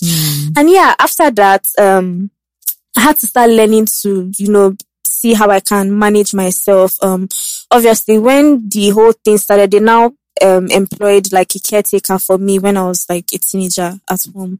And yes, I would have the caretaker that would take me when they are not around. My dad used to travel a lot, so it would just be my stepmom and then me. Then when she gave birth to her children, they are toddlers. Yeah, so she has to take care of them. So like now the crowd started reducing. It started reducing. I said sometimes I would have to go alone with the caretaker. So something happened. My dad lost his job for a while. We couldn't afford the caretaker again. So sometimes I would have to take a taxi and go by myself. And so just all those hard moments, And then when I had to travel for masters, I think that was when I'm just like, you know what? I need to figure out how to do this thing myself. And then I started studying more about it, started to learn my triggers. That's when I started, saying, okay, I need to, even though I will still have crisis, but I need to reduce the frequency. So as a child, I just hated meds. I wouldn't take my medicine. I'll be throwing it away. And then you fall ill. I was just like, why do I have to take? Like, I was really trying hard to reject I didn't want it, but like, it was my life. So I was like, you know what? I came to the point of acceptance. I'm just like, you know what? I need to just figure out how to live life. This is how I will grow up. So I started taking my meds. I started, just figuring out how to manage the thing. And it reduced to an extent. But, couple of years ago when I went to the UK, obviously the cold almost destroyed my life. The cold also is a trigger. Oh my gosh, it was so bad. Like I spent how many months in the UK? 17 months, and I was admitted 25 times. Wow. That's yes. a lot. That was when the doctor was like, are you sure you will not consider this bone marrow transplant? Because even when I came back to Nigeria, it wasn't stopping, and I was on hydroxyurea. They increased my dose. It wasn't happening. I was still falling sick. So that there will be a candidate for transplant. Yes, that was when the consultant was like, I really think you should consider this. And then I had the conversation with my parents, and my dad is retired, and it's like, that money, I don't have it, so how will we do it then? My friends were the ones that even came up the GoFundMe. Your family was lucky. You were lucky because you're from that kind of family. Yeah. The particular family we had to cancel recently, we had to cancel the whole family. One sister was stifling her sister who had sickle cell with a pillow. What? Yes. Her father caught her. And the reason was, she said every morning they would ask her to bathe with cold water, but that she should get hot water for her sister who has sickle cell. That they didn't care about her, they cared only about the child with sickle cell. Oh my God. So in the end, the whole family had to be brought in for counseling. So they made her like a chief caretaker of because I think children don't understand. It feels like I'm not as important as this other. It'll be tough to understand why everybody's life has to revolve around. Yes. But even though you now grow up and see that actually it's not your fault. Yes, I would say I'm lucky because honestly, I would say that because I never felt like my other sisters resented me at all. They rallied around from what you're saying. Yes, they always rally, and they would. I think they were educated too. Educated about it. Yes, this they family were. Were not. Yes, they were. We all had the group theme, so like they would take turns. If one person is tired, another person. Yeah, like it was like shifts, and like us being many kind of helped. Yeah, so one. It's not all on one person. Yeah, it's not all on one person. So it was like shared things. So we have to keep in touch. So anyway, yes, we will. Then also like in terms of like maintaining friendships and things like that. What's that like? Boyfriends. Dating. Yes, I was going to say dating and also social life, like even nightlife as well. Yes, we'll talk about that. Because imagine if you are clubbing. Imagine if you are just now saying, hey. It's time for us to It go. has happened before. I'm telling you. You dressed up at a party. Hey, my boy dear. is giving you eye. Let's go here. Madam, go here. Oh my God, this is funny because That's when you start saying, babe, are you sure? this has actually happened before. It is so funny. Anyway, so the navigating friendships. So like I wasn't because of secondary school, primary school, secondary school, I didn't have friends. And when I entered university, I became more open to the possibility of having friends. I started making friends late. Let me just put it that way. Honestly, I would just say I'm blessed again because I don't know why, how they put up with me, but like they do. And they're just like, it even took time for me they were always fighting me that, why do you have a wall? Why don't you want to, cause I'll be sick. I'll not tell them. I'll just disappear. Wow. And then when you see me. And they would always fight. Like, why are you not telling us? So when I'm sick, they wouldn't call me. They'll call my sister. Where is she? We are coming to, they would force themselves and come to the hospital. And so like, I would just say God just like puts me around amazing people because it's not easy to have someone in your life that, you know, has that condition because you're always, even the person always looking, I'll fall sick here and there. They too are always thinking about it too. So, navigating friendships has been interesting because when I make a new friend, I just make it a point of duty to have the conversation. Have to explain. When I notice that, okay, this person has now become my friend, let's have the sickle cell conversation. Even with dating, I just put it at the back of my head that I wouldn't even bother pursuing a relationship with somebody that is AS. So the moment I see that this guy is toasting me, I'll just ask you, what's your genotype? Say AS, sorry, you're not my type. You're not Like, I just because your type. Yeah. Is my type. That's So first of all, are you AA? Yeah. Once you're When AA, you then, even start there. once you're AA, then we can consider going on the date. Yeah, so that was it for me. Like I've never dated any person that has been. Yeah. So that was just it for me. SS. Now let's talk about the AA people who can now. Inside them. Who can now? Because going on the date is one thing. It's like, one thing. Then so there was this particular date I went on, like, I was really interesting and everything. And me, I always just put it at the forefront because I've already suffered so I'm just like, I don't always just push the conversation forward. I'm like, okay, we talk, we banter. And I said, okay, so, what's your no, apart from the genotype. So, this is so interesting. Sickle cell. So, how are we going to, are we going to go on a second date? Like, I'm always very forward like that because I've already suffered somebody sending me a long text. I think you're really pretty and interesting. But, oh my God. I don't think, this would work. And fine, like, not everybody can handle that. And obviously, as a human being, that hurts. Yeah. So, I don't even want to You don't want go to through do that again. So I'm just like, are you doing it? Are you not doing it? Let's know now. Like, let's go. So fortunately, I'm in a relationship now and it's been going on for 3 years and it's been tough.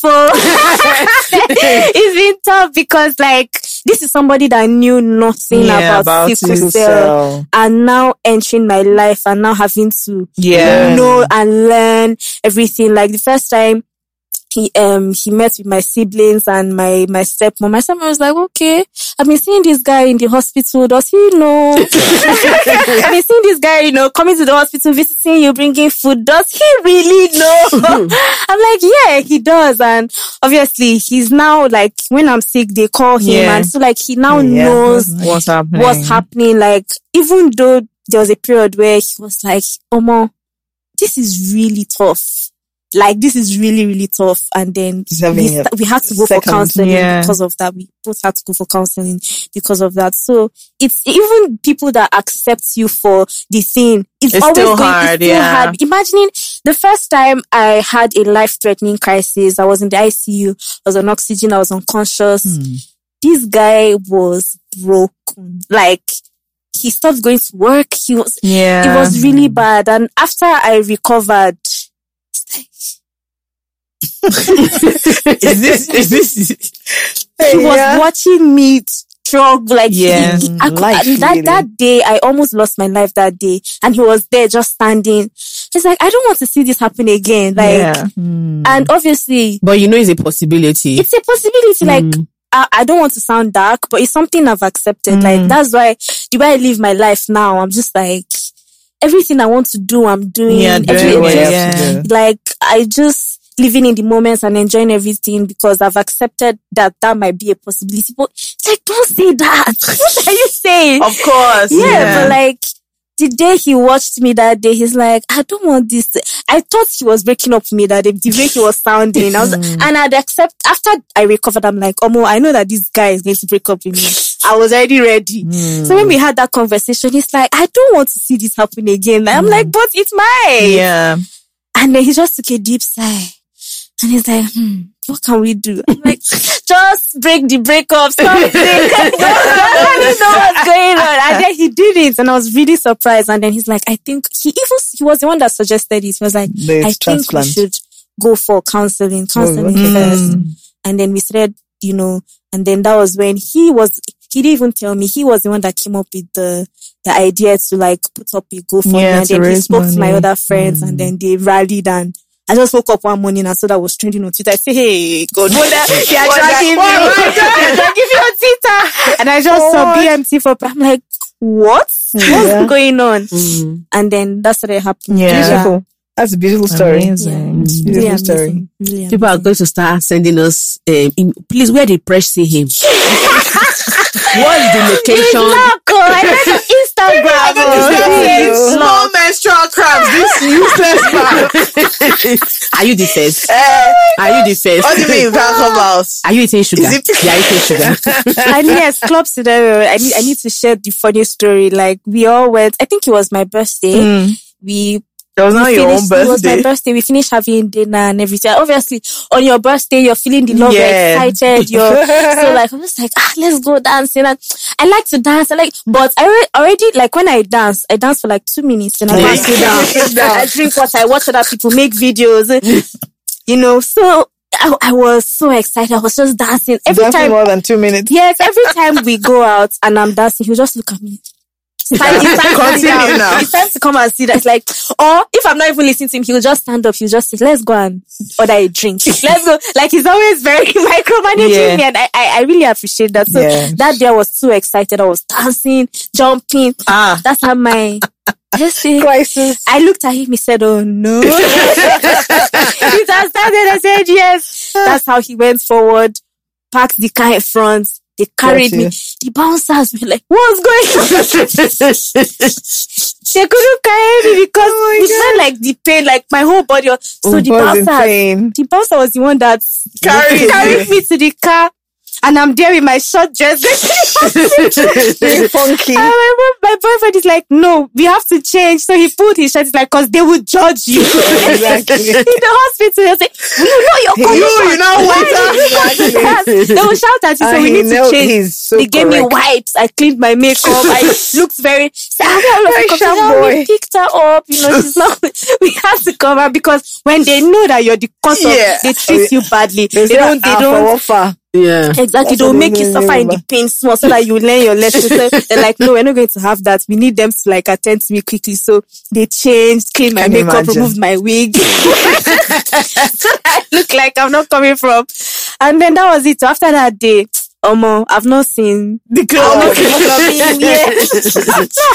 Birthday or not. Birthday or not. Yeah. Oh. Wow. But I'm really glad that you have supportive friends. Yes. And I think it's really it's fantastic. It's really proactive and cool that you learned so much about, especially about self-advocacy. Yeah. Because something about being ill in Nigeria, people act like if you're weak in your body, you're weak in the mind. Yeah. They just act like, forget that. She's just sick. What does she know? She's just sick. Yeah, because people on Instagram, because I talk about it a lot on Instagram, that's how I sort of built my platform.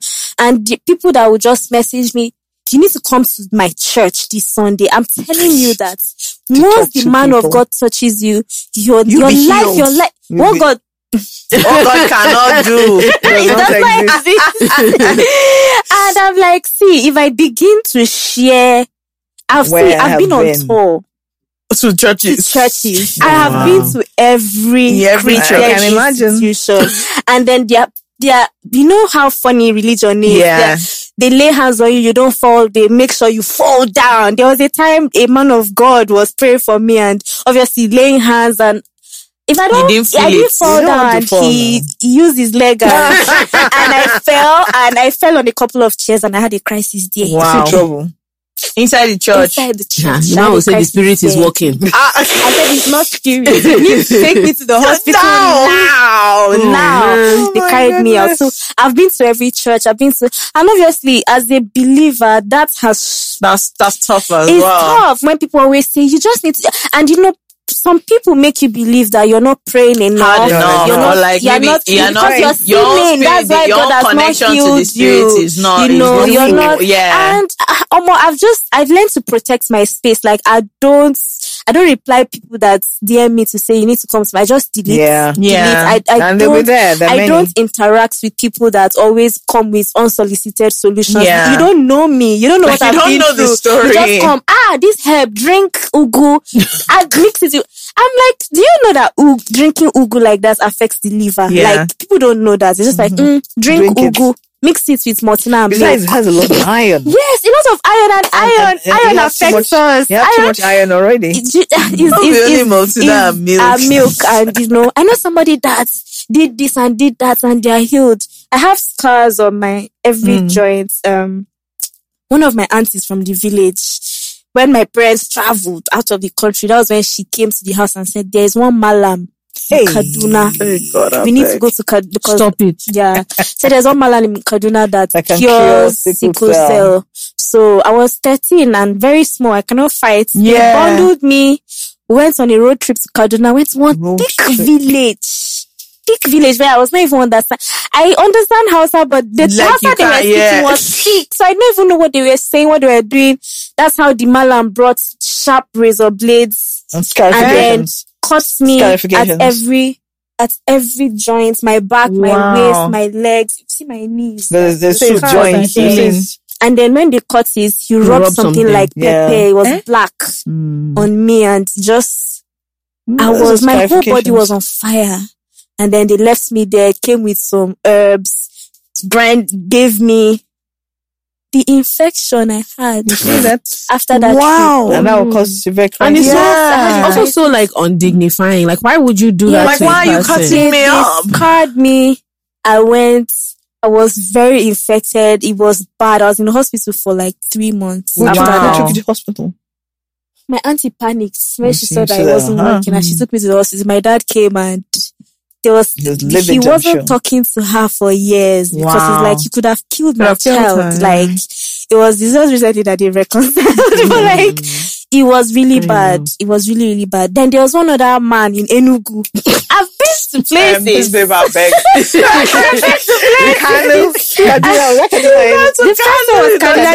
one was Enugu. So this one, they told my dad that we were going to Enugu Teaching Hospital. That was another relative. Told my dad that we're going to Enugu Teaching Hospital. And they all mean well. And my dad was like, okay. He wasn't in town, so he was like, okay, I'll send someone to go with you guys. And then, so they sent money, everything. We're going. We now stopped at the typical Igbo compound. I'm like, okay, maybe they're starting to buy Ogbono because they always chat Ogbono from me. When they now said that she come down, I said, we're coming down for what? To do what now? That's why I saw one How old old. were you on this? This one, it was in my 100 level. I was 17. So I was more, but I was still small. So they always bundle me. So I was like, this is not Enugu Teaching Hospital. You people said we were going to the Enugu Teaching Hospital. This is not Enugu Teaching Hospital.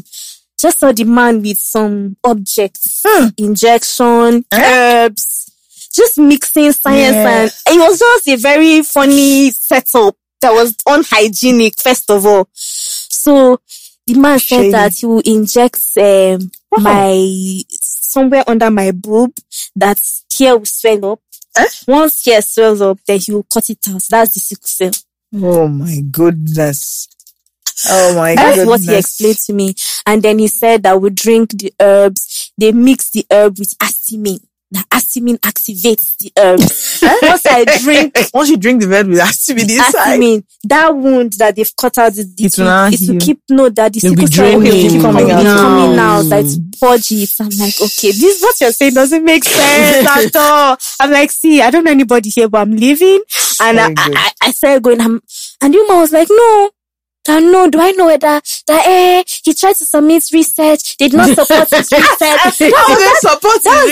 She said, no, that he's actually a doctor, but he mixes it. I was like, no, this man is not a doctor. This man, as I was arguing, and obviously, you know how adults are, like, no, you're going to do this. We've come all this way, 8 hours on the road before. That's how they bundled all his sons, bundled me on the chair, and the man injected me. Are you serious? With whatever it was. I don't know what it was. And then what he said happened, and he actually cut out. I have a scar. The scar was deep. I could slip my finger into. Yes, it was deep. And he didn't stitch the place. He just bandaged me. And then I was there on the road for 8 hours, bleeding out. And they would have been where were your parents? Where was your dad at this time? My dad traveled a lot for work. Okay, I said so. He wasn't around. And they had lied to him that we were going to Enugu Teaching Hospital. Even me, they lied to me that I was going to Enugu Teaching Hospital, and then we ended up at someone's hut. So like, I was there bleeding out till we reached Abuja. I'm like, see, I will die here because what? And you know how the roads are good. And you have an open scar. Exactly. And now you're causing blood loss. Exactly, with the open scar. I was just infection. I'm just like, God, I don't want to die like this. God forbid. It happened. They dropped me at home. They didn't even drop me at the hospital. Wow. I was the one that just like called a cab and then took myself to the hospital. I called my dad and said, they lied again, no, that this is not what happened. And then she came back down. Another infection again. That's it. So they had to like stitch the place. It was really bad. Sepsis. So I have like scars from traumatizing things. So God. Now when people talk to me, I'm like, nope. Just keep quiet. I'm not hearing you. I'm not doing it. I'm not going anywhere. Exactly. Just leave me alone with the medications I have. Exactly. It is fine. So now people tell me that you don't like accepting help. You're very arrogant for somebody that is not feeling fine. We're only trying to help you. I'm like, thank you. Thank you very much. I'm okay. Thank you. They're also fine. Wow. Right. Yeah. So you've been through the whole hog, haven't you? Everything. Dr. Akinshete, I wanted to ask you about your center. Yes. And like how people can find out more information and what you do there. Okay, excellent. Good question. The National Sickle Cell Center is in opposite Luth, Ishaga Road, Surulere, right opposite Luth. It was established by Sickle Cell Foundation Nigeria, which is a non-governmental entity. It's not government. And that center is the first of its kind in the whole of Africa for sickle cell. So like I said, fittingly, because Nigeria has the highest burden of disease in the world. So people one of the things we do is training. We train counselors, doctors. Like, I guess doctors need constant training about sickle cell. Nurses need constant training because the treatment is evolving. Yeah. We do something that I said we used to be a pediatric disease when I was a medical student. Now everybody, they're living up to 90 years and over. Yeah. So it's an adult condition and they're having more complications. So we do a lot of training for all healthcare workers on sickle cell all over Africa and even beyond. And we've come up with publications, handbook for doctors and nurses. And medical, I give it to medical students as well. In medical school, you don't have more than 3 hours of sickle cell in your curriculum. So you just learn on the job. So as a doctor, as a nurse, that you actually learn how to treat sickle cell. So we give out these handbook for doctors and nurses free. Okay. We produced it in collaboration with WHO African Regional Office, but we give it out free. So everybody has access to it. You can also access it on our website. Electronically. I think, yes, you can download it electronically and it's free also. The important thing is to put it in the hands of doctors and so that they know how to manage sickle cell because it's still not very good. We're still not managing it well. So apart from that, Monday to Friday, because it's not a hospital, we have sickle cell counseling for patients who already have sickle cell, for the families, for prospective couples, and then we do outreaches to communities, to schools. We establish sickle cell clubs in schools. We're advocating, so a lot of advocacy is going on with government at all levels, at national level, talk it to them at National Assembly because they're the ones that are coming up with laws. You can come up with policies at the executive. You say we have a policy for sickle cell. If you don't have a policy, we'll write the policy for you and pass it through the back. Say, Ministry of Health, you brought up this policy, but we know that we did the work. Because at the end of the day, we just want to make sure that sickle cell is controlled. So if you have a policy that has come out from the health sector, from the executive, the legislature should give it bite, that legal backing. So there's need for legislation. But what legislation is coming out? The kind that says people who are AS and AS, if they marry, they'll be penalized. They will be jailed for 10 years. Or they'll be fined for, I don't remember how many million naira. So we say, that's not the way. That's not the way to go. We know we want to control sickle cell. We know we want to prevent it, but not like this. And even the NB, Nigerian Bar Association, has also come to work with us to say that it's against fundamental human rights to prevent people from marrying one another or to punish them. Penalize them, and say that children who are born to such couples will not be treated in government hospitals. For goodness sake, that so inhumane. hurts me the most. Yes. This is a child. The child is totally innocent. And the parents may not even have known anything about sickle cell. What about those in the village have no idea about sickle cell? So for all that advocacy, the information, the health promotion, we're going out to the communities across Nigeria, not just in Lagos State, but we're doing it zone by zone. One Lagos State, the federal government has done is established what they call centers of excellence, one in each zone of the country. And they're federal medical centers. But everything government, I don't know, somehow they just don't work on their own. So what we do is partner with them and work in the community, and we want to just raise awareness and talk to people about it and see indeed how much sickle cell do we have, or who are those who are AS, and are we catching them young? Are we doing these tests free? Because tests have to be done free. If you say they should pay, they won't pay. So we are working with all those federal government entities in the various zones to reach the communities in all the zones of the country. Then for our bone marrow transplantation, is the governors that we've asked to pay, because this thing's expensive. So any indigent from any state who wishes to have bone marrow transplantation, I think there's a department in Luther that does social welfare. They determine those who can't afford, and the state governors will pick up the tab. So apart from that, they do clinics. We do what we call daycare. We're not a hospital, but any patient who comes in pain, we must take care of that pain and rehydrate and then refer. So daycare center is there. We also have what we call an exchange blood transfusion unit. Exchange blood transfusion is like a lifesaver. Yeah, oh my gosh, that helps me so much. Yeah, you know, because some children come, sometimes they bring them at death's door. These children are almost dead, because they have this complication called acute chest syndrome. I've had it before. You've had it? Yeah. They can't breathe. And like I said, without oxygen, there's no life, you know. So exchange blood transfusion, we have this machine. It's automated. It's like being on dialysis. We just calculate how much of the AA blood we want to put in and how much of sickled blood we want to take out. And patient just lies down. Within 15 minutes, the children want to run around. Yeah. So it's like magic. Absolutely. So there's a lot we're doing in the center. Many people don't even know.